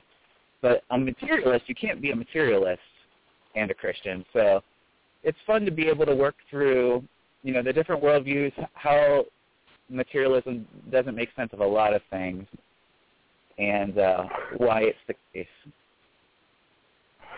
Did you have a comment or question, or? No, that's really informative. Thank you. I guess one more question. Sure, I was listening to the martial arts part, and you were talking about how it was inner martial arts versus external martial arts. I was wondering, sure. I guess that's Buddhism and other types of Eastern religion? Yeah, well, there's different styles of martial arts. The external styles, they don't focus so much on focusing your energy inside and meditation and things like that. So Tai Chi would be an example of an internal style of martial arts, or Bagua is another one. And these were some internal styles I studied. External styles would be things like Taekwondo or Gracie Jiu-Jitsu, or what you see in those mixed martial arts rings. Those guys aren't spending all their time meditating and looking within to harness this universal power. If the martial arts instructor starts referring to things like channeling the energy that's flowing from one part of your body to another, if they mean by that this universal energy force, in the principles of physics, that if you strike in such a way, you could generate more force versus another way, then they're using it properly. So it would be useful to distinguish the different types of force that the martial arts instructor is using. But even then, the external styles, it's just not a primary area of focus. For the most part, they're just trying to punch each other and kick each other and break different bones and inflict injury on the other person. Whereas the internal styles, it's more about, okay, let me become one with the universe. Let me use this as a time of meditation and really connecting with the energy around me. And so it's much more important for them with the internal styles. So it's like a way of life. Yeah. A good book that illustrates one of these internal philosophies is the Tao of Pooh. And so I actually used it when I was teaching some I taught on Eastern religions, both at Cardinal Stritch and Eastern philosophy, and at Marquette. And the Tao of Pooh explains the way of Taoism. And so it's very accessible, easy to understand. But probably one of the best books from a Christian worldview, which analyzes some of this, is The Universe Next Door by James Sire. It's an excellent book. I think the subtitle is A Basic Worldview Catalog. And so they get into, what the different religions teach pretty well there. And it basically lays out the problems and a Christian analysis of it. So those are both pretty good resources.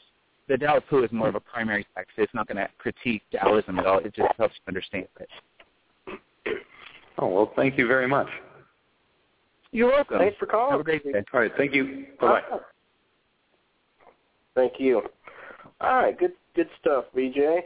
And I'm going to give that number out again for people who may want to call, and that is 760-542-3907, 760-542-3907.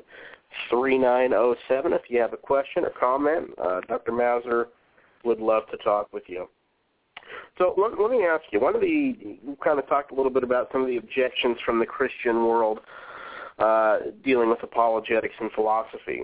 One of the objections I hear a lot about giving arguments for the existence of God is that Romans 1 says everybody knows God already exists.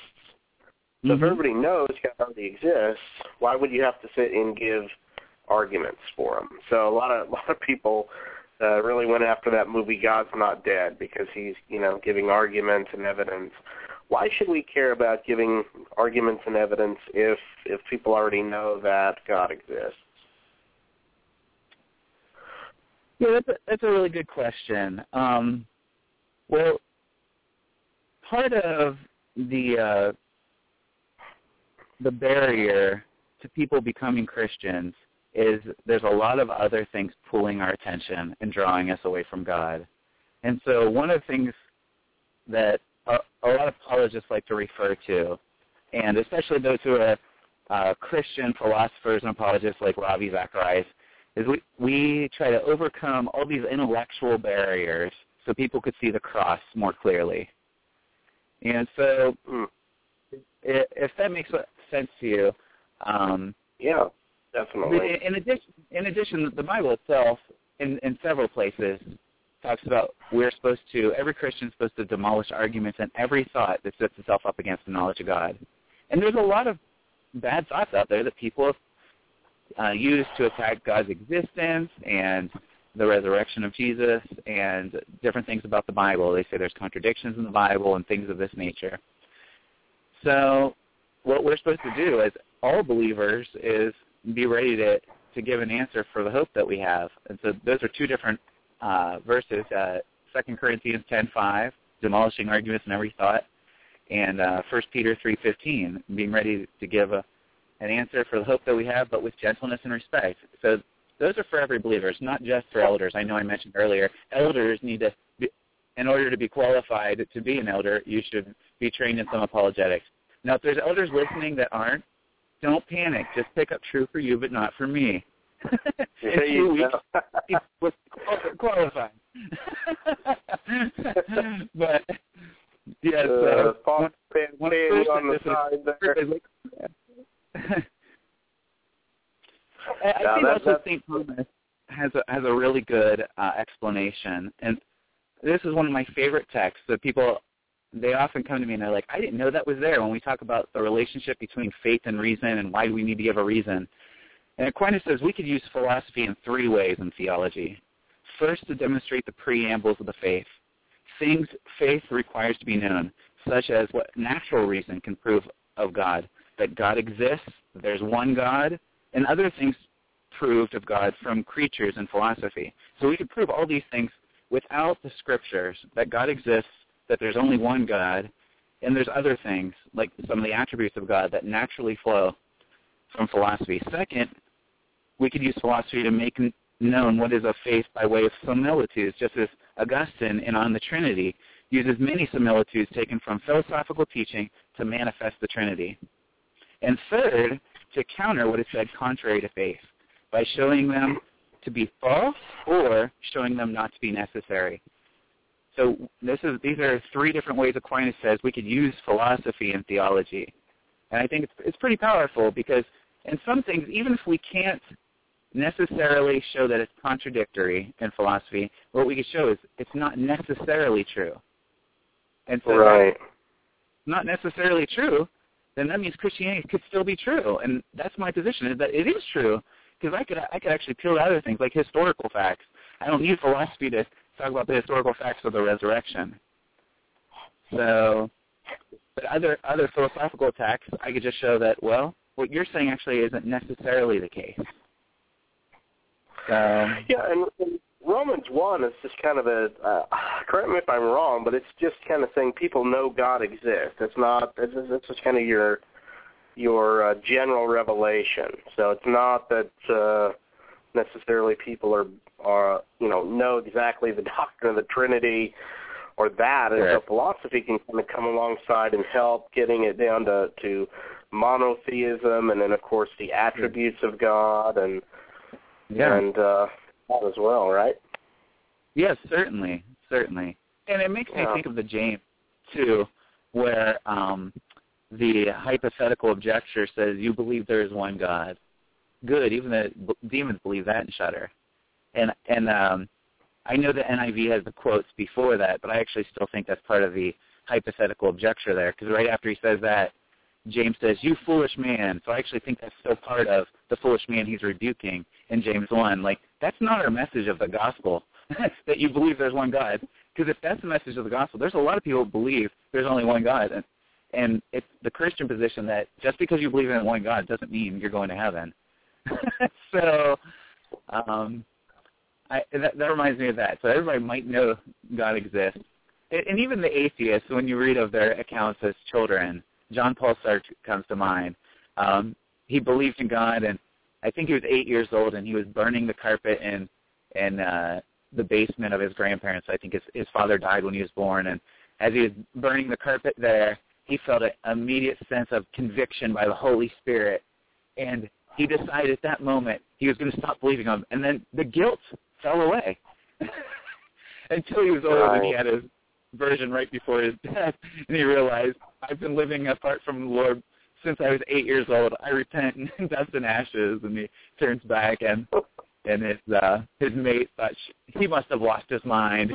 Simone Beauvoir, I think her name. Let me ask you, give us a few of the arguments for God's existence, maybe for people who've never heard of them before or didn't even know that one could actually give some arguments for God's existence. What are a few of your favorites? Well, the cosmological arguments, I think it is almost every Christian apologist I know's favorite argument. and basically, there's two different forms of the cosmological arguments. William Lane Craig, Dr. Craig, has made famous the horizontal form, and it runs this way: everything that begins to exist has a cause. The universe began to exist, therefore the universe has a cause. And then when you look at what needs to be the case for this cause, it itself must be uncaused. And so the way this has been attacked in popular atheist literature, like Bertrand Russell's Why I'm Not a Christian, is he says, well, if everything needs a cause, then doesn't God need a cause? And he's misstating the first premise. It's not our position that everything needs a cause. We say everything that begins to exist needs a cause. The universe began to exist. Therefore, the universe had a cause. So when Dr. Craig is in debates with atheists and they bring this point up, he said, I wouldn't have a problem if the universe didn't begin to exist. the problem is all the scientific evidence proves and points to the fact that it did exist at some time in the known past.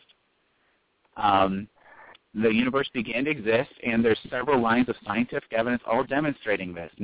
95% of the astrophysicists all agree with all these lines of evidence, and that the universe began to exist at a certain point in the past.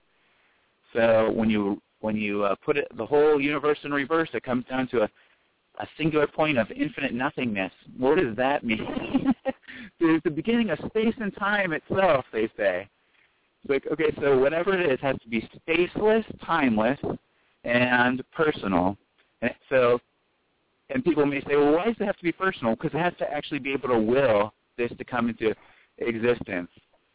So that has to be something with an intellect, with a rationality, the ability to choose to will all this in existence. So that's where you get the personality.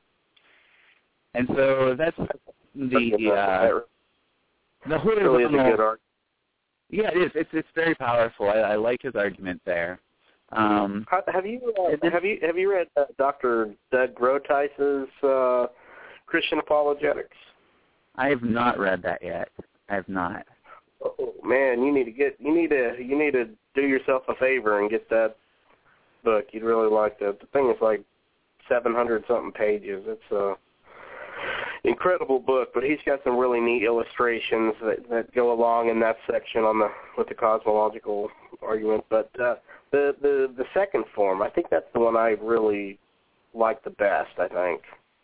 Sure, that's my favorite is the second form, and the reason it's my favorite is because it's more philosophical and metaphysical. And so what people often say, their objection to Dr. Craig is, well, all you showed is that God existed way in the past. What you haven't showed is that he exists now. And so what the vertical form says, and Aquinas is the one who I think really laid this out clearly. Dr. Geisler has also expanded on it along with some other Thomists. And they basically say things that are, well, there's different ways to state this. One of them is the third way. And so the third way is a reference to St. Thomas Aquinas. He has his Summa Theologica, and he presents 5 ways to prove that God exists.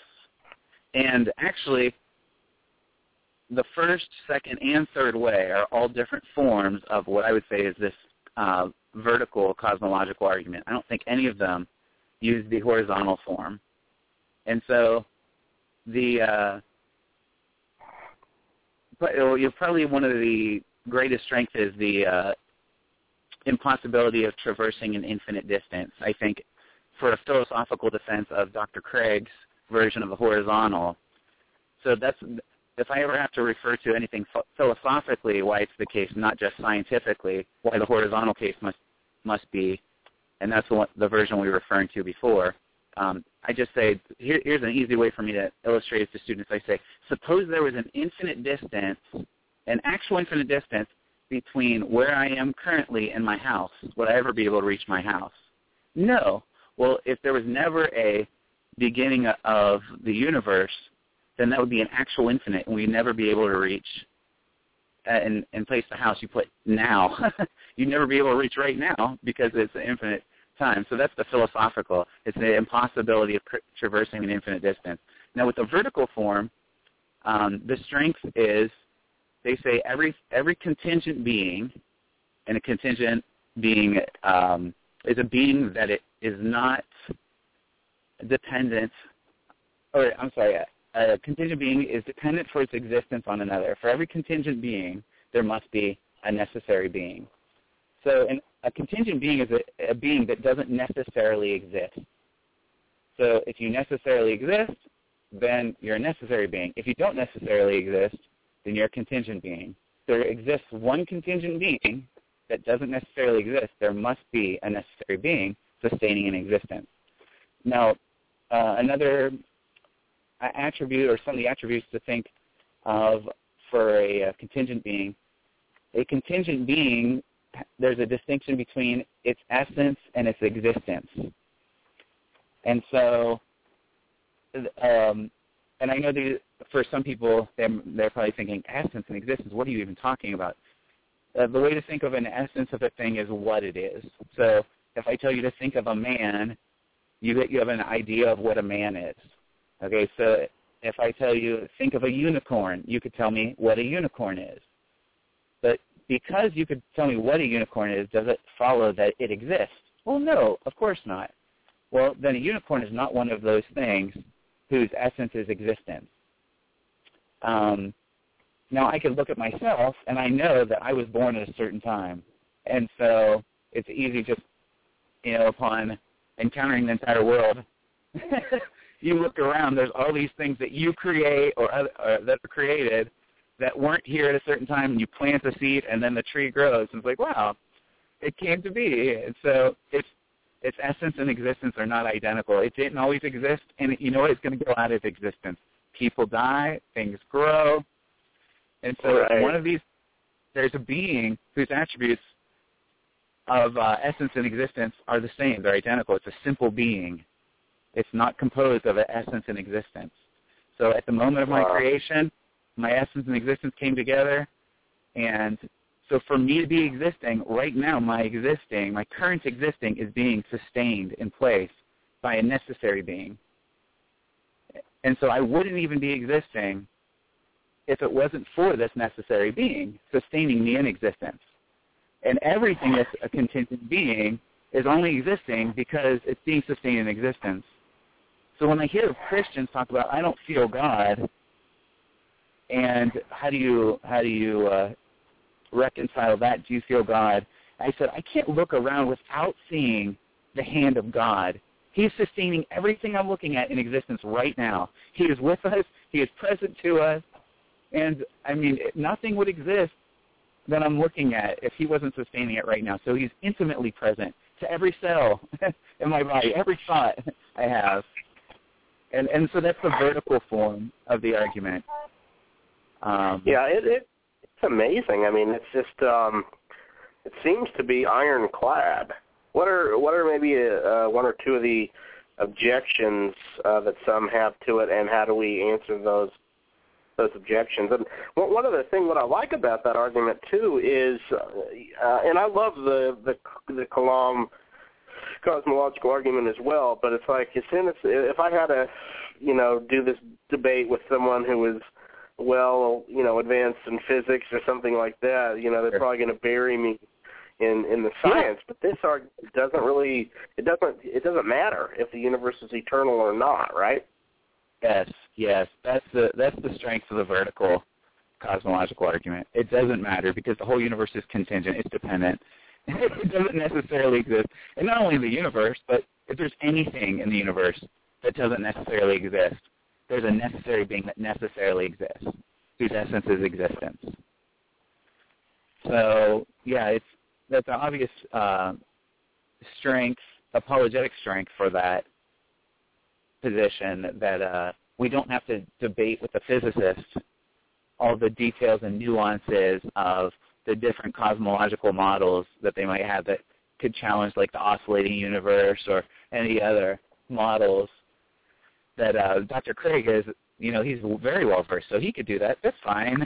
It's just not, I've not done a lot of work in that area, so, but the metaphysics is really where it comes to bear, and that's the vertical cosmological argument. It really talks about the principles of reality, the basic foundations of reality, which we refer to as metaphysics. So let me clarify what I mean by metaphysics, because if you go into Barnes & Noble and you see metaphysics, it's not what I mean by metaphysics.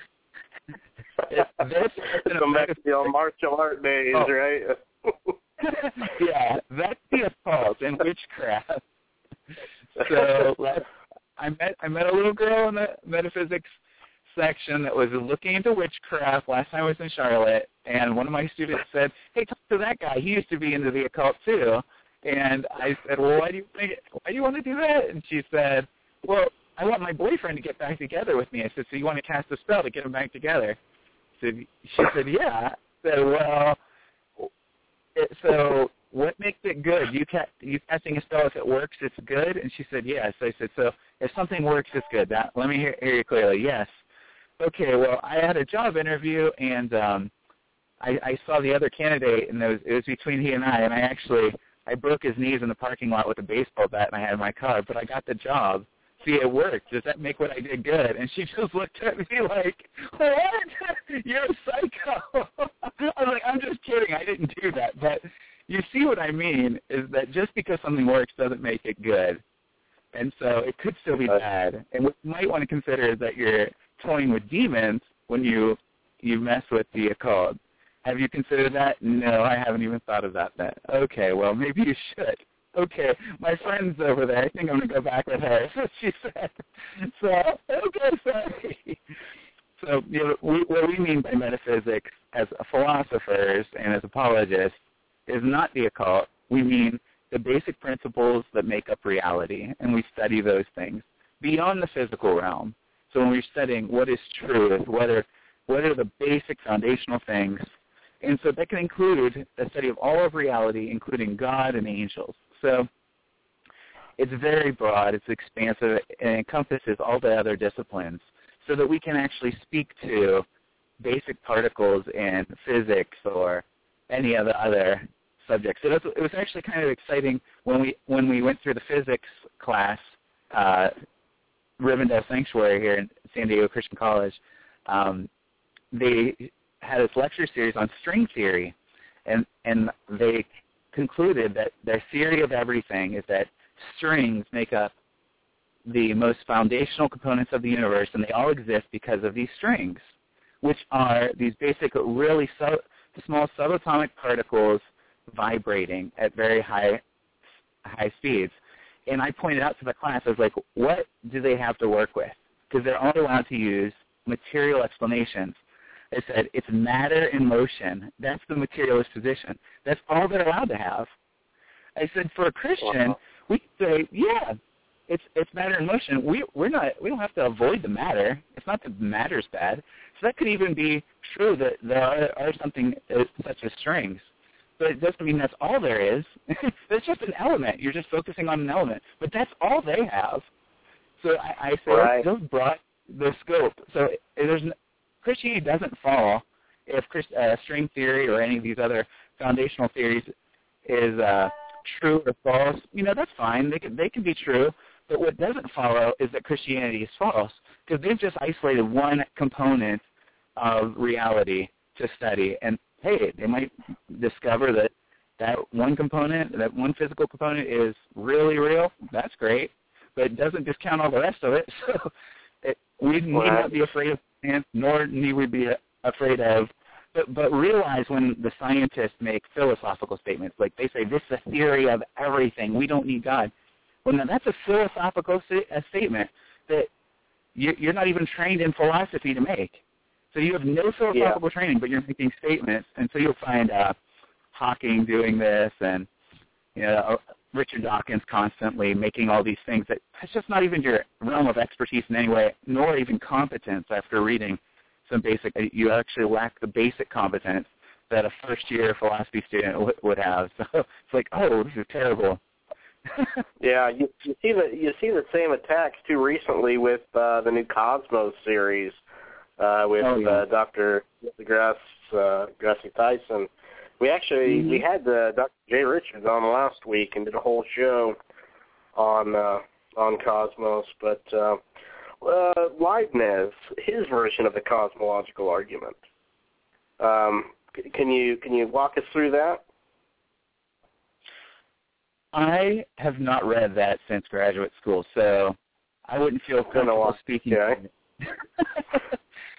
That is understandable. So many different things. I know it kind of all runs together and hard to tell apart. So and if let me go ahead.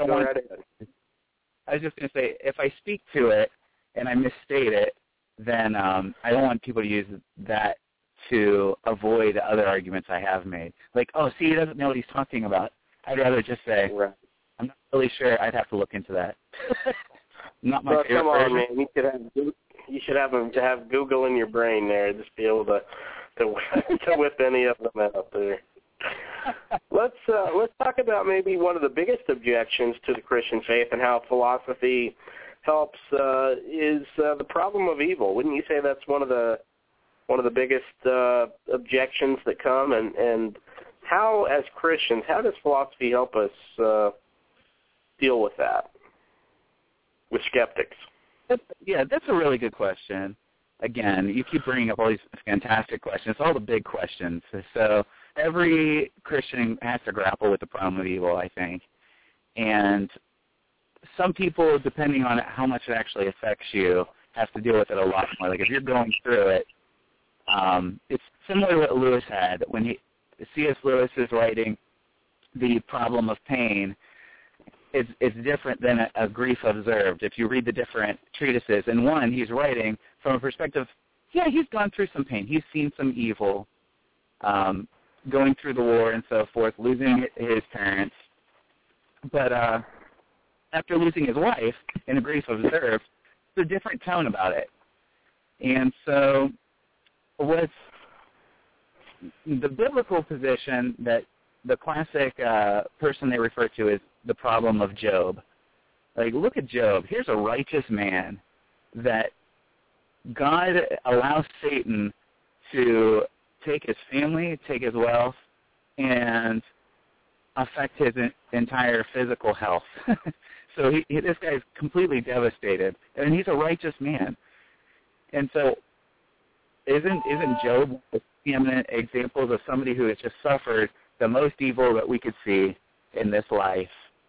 And so this is one of the biblical examples that everybody always uses, like, oh, you got the patience of Job. I can't believe you don't turn away from the faith when you're going through a severe trial. And I actually heard a panel discussion, I think it's still available, between Ravi Zacharias, William Lane Craig. I think there was a religious Hindu there and an atheist. Oh, yes, I've got that on DVD. Man, that was a good one. Yeah, I think is there meaning in human suffering is the panel discussion. Excellent, yeah, we got a Hindu priest, an atheist. Yeah. Yeah, so it was a really, really great discussion. And Ravi answered that the atheist's take on Job is actually, he's missing the point of the story of Job. Because actually, what Job was wanting was a face-to-face encounter with God. And that's what he got. And so he went through the struggle, and he ended up getting one of the things he was seeking. Now, he didn't want to lose his children by any means or all the other things. But I think one of the lessons there is that, and I think it's true for our whole life. We could actually see this in other areas, but that sometimes we don't know why God puts us through things. But the story of Job, he's actually gets what he wants, which is an audience with God, and that's what he's requesting the entire time. And then after that, God restores double his fortunes, and he doubles his children as well. So he took 10 of his children, and they're restored to him. And so I think it was very insightful observation by Ravi, something you I'm sure are experiencing with Eliana, and I know I experience all the time with my boys, is that sometimes we allow them to go through these minor struggles in order to avoid these greater evils and these greater pains. Sure. So the classic example, don't touch that, it's hot, and the boy doesn't. None of my children listen. Don't touch it, it's hot, I'm telling you. And they just got to touch it. Well, maybe because they're boys. Maybe your daughter doesn't do that. So, and of course they're going to touch it and they're going to get burned. Next time I say, hey, don't go out there. A car's going to run you over. they pause because they've had this pain. Now I'm usually moving toward them, and there's no car coming most of the time. But it's like, okay, well, sometimes you go through these small struggles, and you can actually see those small struggles. And you allow those as a parent sometimes in order to teach them. You let them fall sometimes. You know that they're going to get hurt, but they're learning to walk. And so you got to let them fall sometimes for them to learn greater lessons, to get stronger and to develop. And then when we work out, there's probably a ton of athletes in our audience because, it's American pastime. Forget about studying and let's just play sports and watch sports. And these guys didn't get that way without pain. And so the common myth is no pain, no gain. Now, it's not like you have to kill yourself, but if you want a really vigorous workout, you're probably going to have some pain, but you're also going to see yourself continue to develop. And I think, those are some of the responses. But beyond that, here's what I think philosophy really can help in giving explanation for the problem of evil. And that would be where, in order for there to be what are called second-order goods, you have to have first-order evils. So one example that I use is, in order for me to display a virtue of courage, I have to go through something called fear, which is an evil, being afraid. Why should I be afraid? Well, I have to have this surgery of some kind. I don't want to have it, but I have to be courageous through it. And what ends up coming, I become more courageous as a person. I can't develop this virtue of courage unless I face these fears. And the next time, I'm less afraid. And maybe, I just become more and more virtuous. And if you look at the different cardinal virtues, a lot of them are like that. And ultimately, the virtue that I think God demonstrated, at the cross, we get to see the perfect man who's never sinned, paying the ultimate price for the evil sins of the entire world, and he loves us so much that he embraces this evil, and from this incredible evil, and the worst evil that could have ever been inflicted on someone, you have the greatest good, you have forgiveness. And so the message of the gospel, you have both the greatest evil present and the greatest good, and with this sacrifice that God had for us at the cross. And so so I try not to separate my Christian views from giving this theodicy, because I think we're the only ones who actually have an answer to the problem of evil. And ultimately, you could see it at the cross. So, of course, there's some of the knowledge examples.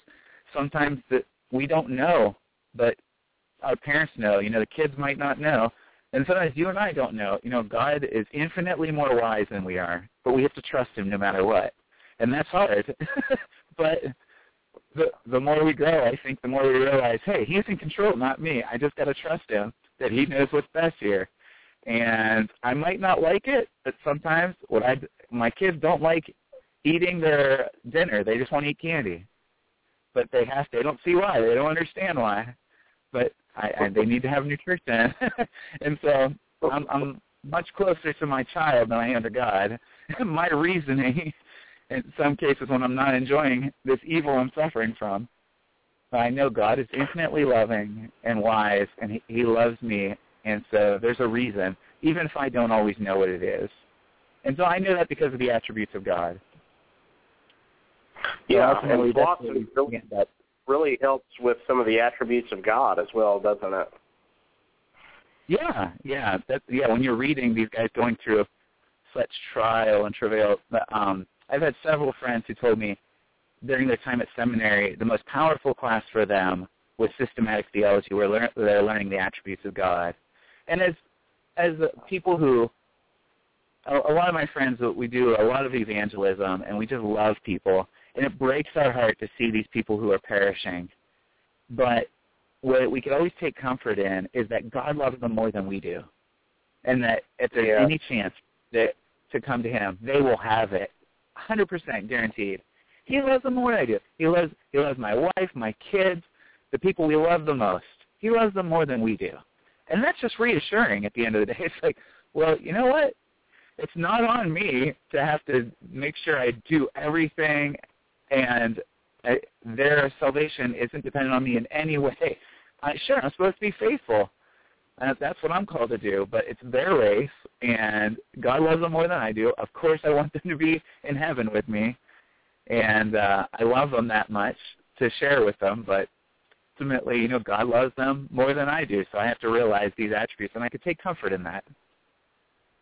One of the questions, my good buddy Sean Holloway, he's in the chat room, and he asked, as a virtue theorist, how would you respond to the challenge of natural evil that has no effect on anyone's virtue? What about the deer killed in the forest fire that no one ever knows about?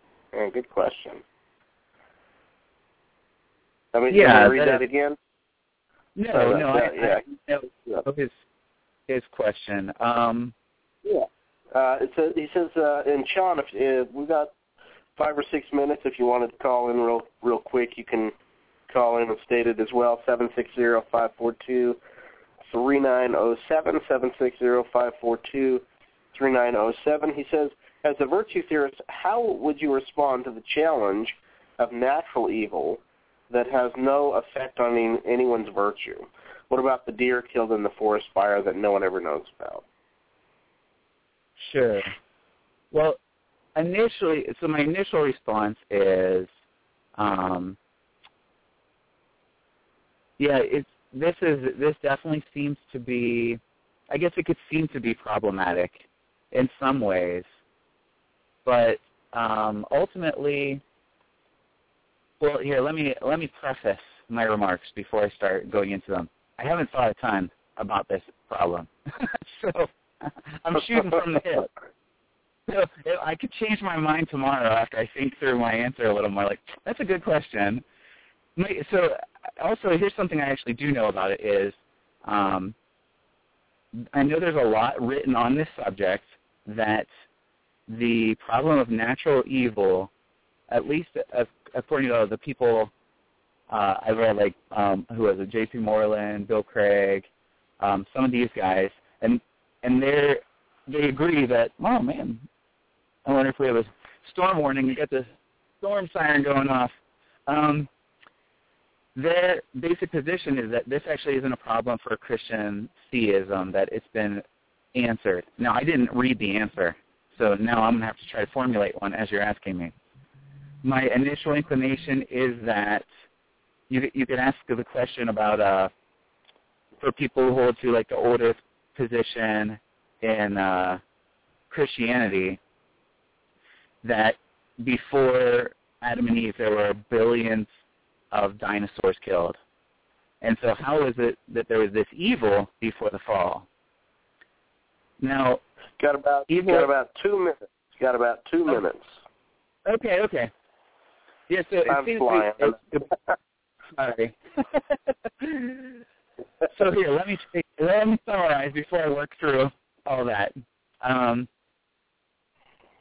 We'll up the ante. What about if a child or another human being is killed in a forest fire? Why does it have to be a deer? So